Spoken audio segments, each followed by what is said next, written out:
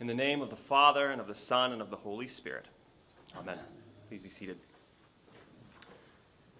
In college, I once heard a professor talk through the following thought experiment.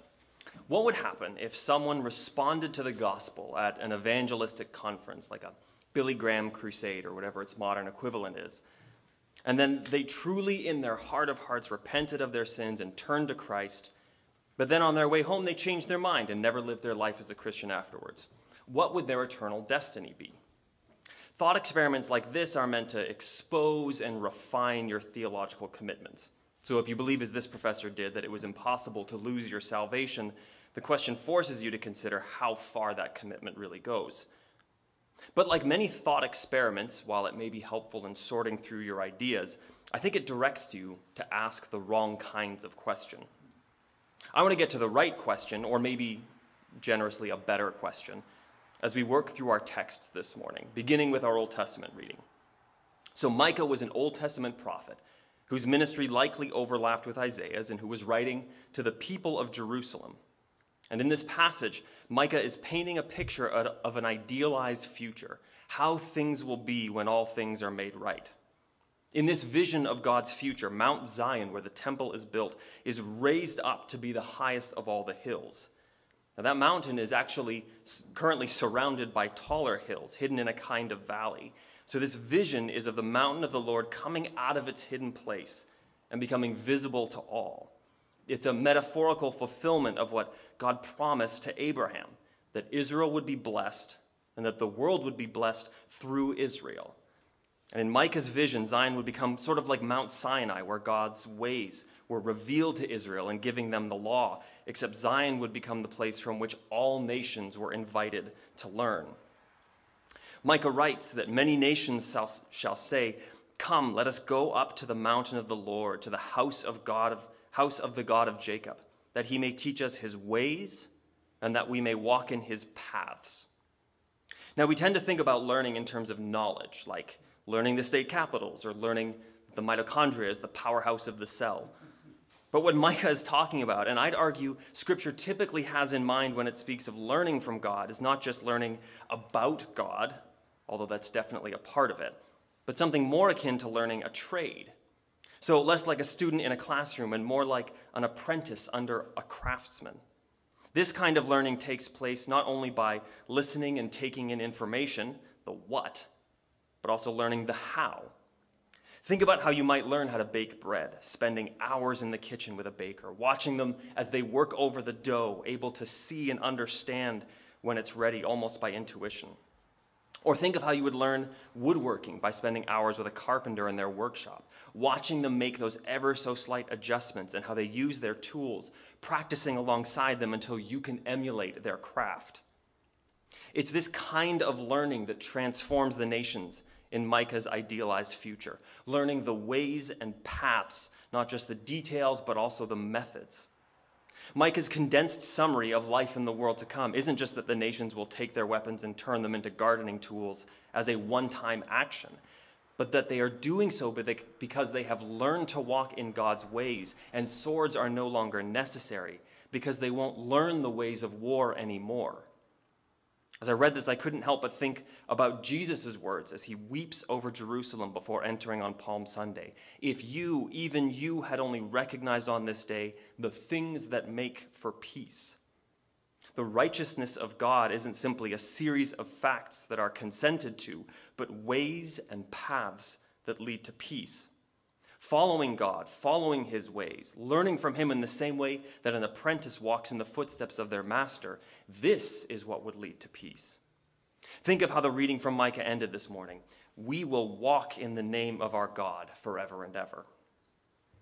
But of course, any honest assessment of our own ways will certainly recognize the gaps between them and the ways that make for peace. So John in his first epistle brings up that disparity several times.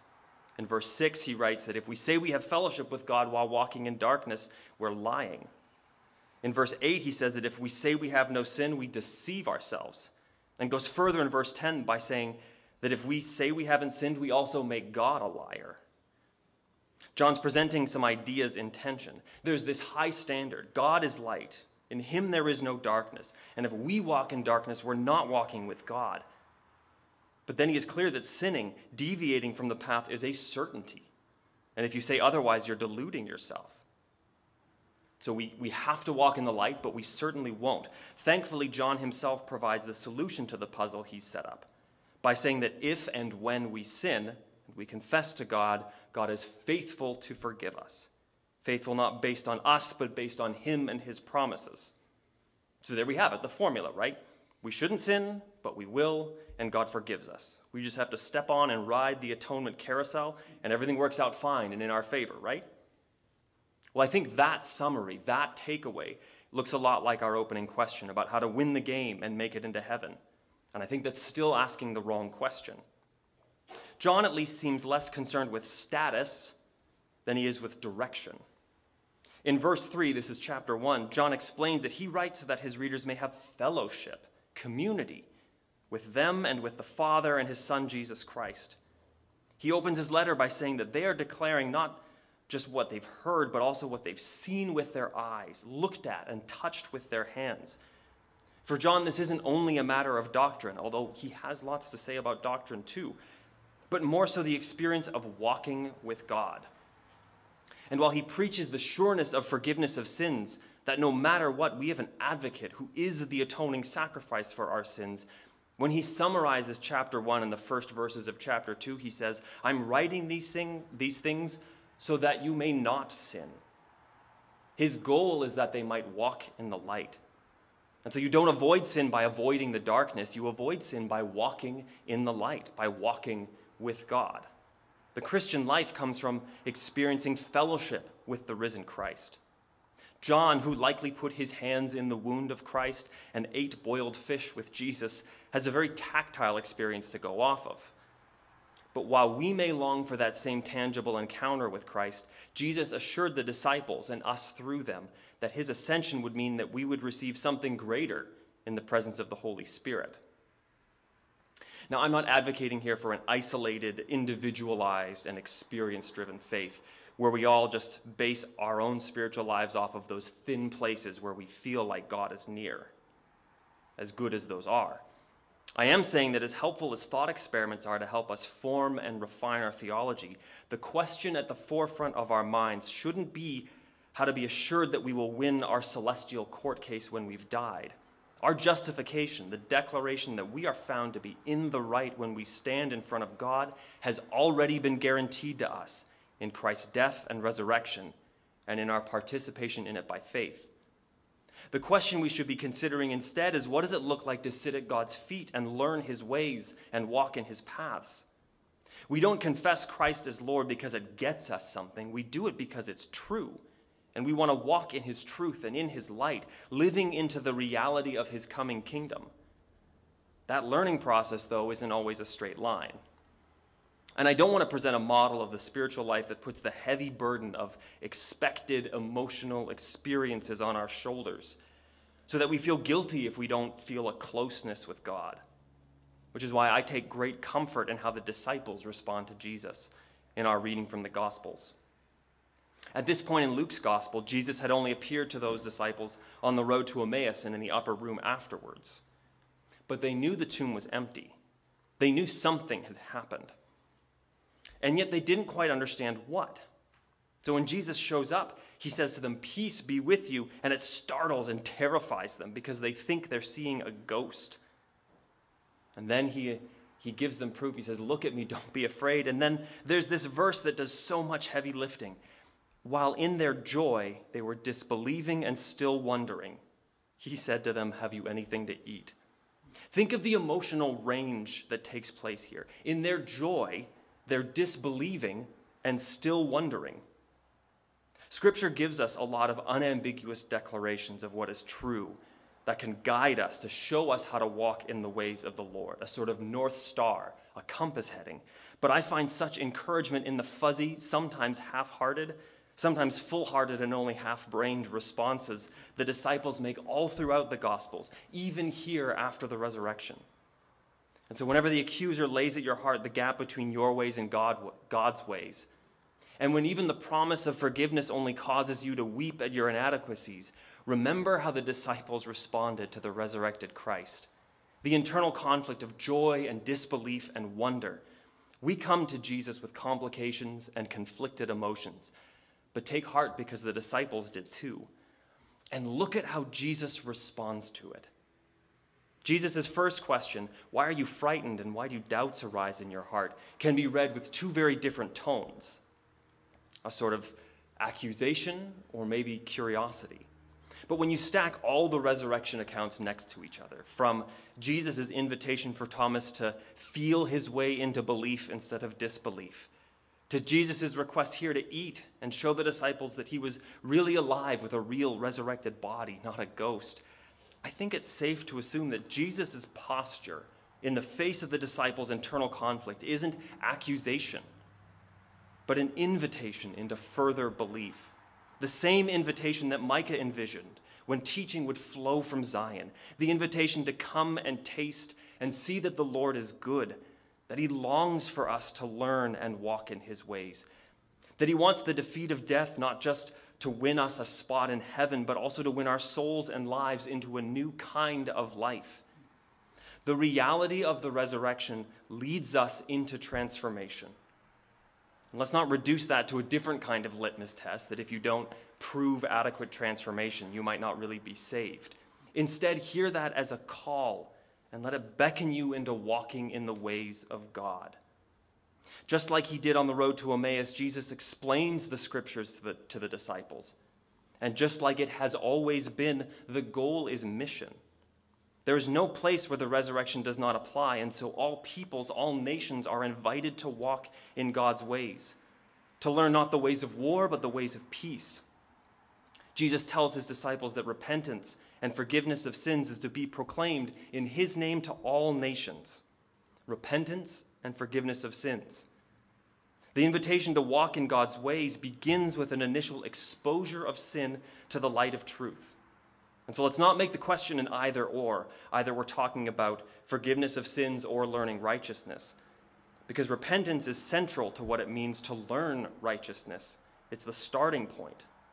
Before you can learn to follow God's ways, you have to unlearn and turn away from the destructive, well-worn paths you've walked before.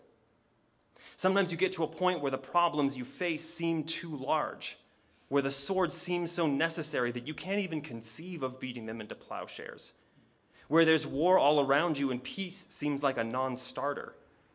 And it's in these moments that you especially have to stop and reassess your assumptions. So when refugees wait in camps fully approved to come to safety but are prevented from doing so from a lack of political will, or when the relationship between law enforcement and the communities they serve is defined so much by mutual fear of the other that any sudden movement is grounds for shooting a 13-year-old boy or a 30-year-old man dealing with mental health crises, we need to say that the train's off the tracks. Something fundamental has gone awry. We need to be ready to weep with those who weep, mourn with those who mourn, and stop and ask big questions about the entire system. Jesus told those who asked about divorce that because of their hardness of hearts, Moses allowed for a certificate of divorce to be given. And I think the number of places where we have allowed hardness of heart to determine our moral vision are too many. As the church, our call is to insist upon and offer the world around us a greater moral imagination, one that says all things are being made new, and allow God to demolish our carefully constructed paradigms that insist that violence is a necessary evil. I don't know how to get there. I don't have the answers. And if I did, they'd probably be too much for one sermon. But I will say this.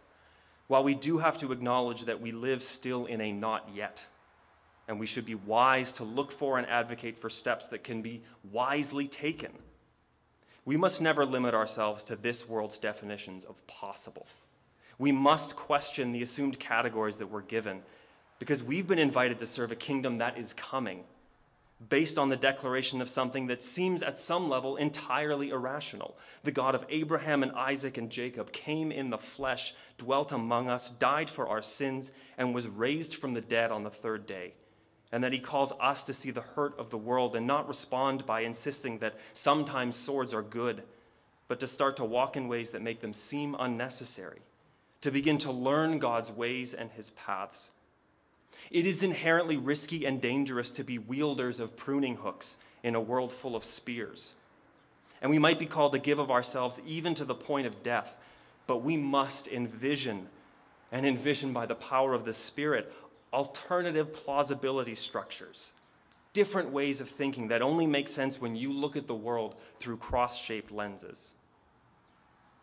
So I pray that God gives us greater fellowship with each other and with his Son, to teach us to walk in his ways, so that we might proclaim repentance and the forgiveness of sins, so that we and the whole world would come to his mountain and learn to walk in his ways, the ways that make for peace. May we be given a vision of Christ's kingdom that inspires our imaginations and guides our steps to live out our call to be ambassadors for the King of Kings. May we beat our swords into plowshares because we've stopped to learn the ways of war.